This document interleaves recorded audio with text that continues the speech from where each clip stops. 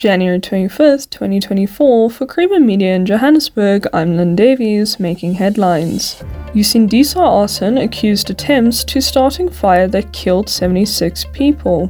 Pandor leads SA's delegation to The Hague to hear the ICJ judgment.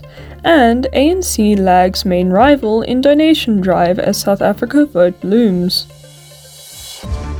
The man who admitted to a commission of inquiry that he had started the fire that claimed 76 lives at the Usindisa building in Marshalltown, Johannesburg last year has officially confessed before a magistrate.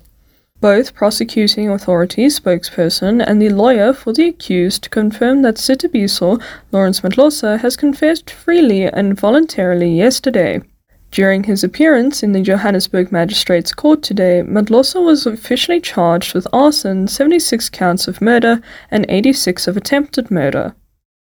South Africa's top diplomat is leading the nation's delegation to the International Court of Justice in The Hague, where judgment on provisional measures in its genocide case against Israel will be handed down tomorrow. International Relations and Cooperations Minister Naledi Pandor will be in attendance representing South Africa at the hearing. According to the ICJ, proceedings will start at 1400 South African time at the Peace Palace. During the court, President Judge Joan E. Donoghue will read the court's order. In its application, South Africa accused Israel of violating the Genocide Convention. The Democratic Alliance, South Africa's main opposition party, secured more large donations than the ruling African National Congress and its other rivals in the lead-up to this year's national elections, bolstering its campaign. The DA raised 161.6 million rand between April 1st, 2021 and September 30th last year, while the ANC collected 130.4 million rand, according to the Bloomberg calculations based on their quarterly disclosures to the Electoral Commission of South Africa.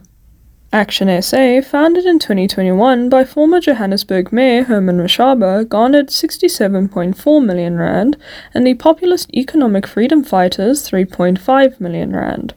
The data doesn't present a full picture of the party's financial positions because disclosure rules that came into effect in 2021 only require them to disclose individual donations of more than 100,000 rand.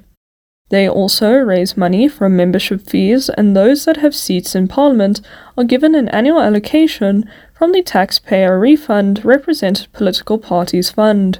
That's a roundup of news making headlines today. Don't forget to follow us on the X platform at the handle @PolityZA. For free access to legislation, speeches and crucial policy documents, visit polity.org.za, Creamer Media's news and information website. Polity.org.za, deepening democracy through access to information. Visit polity.org.za today.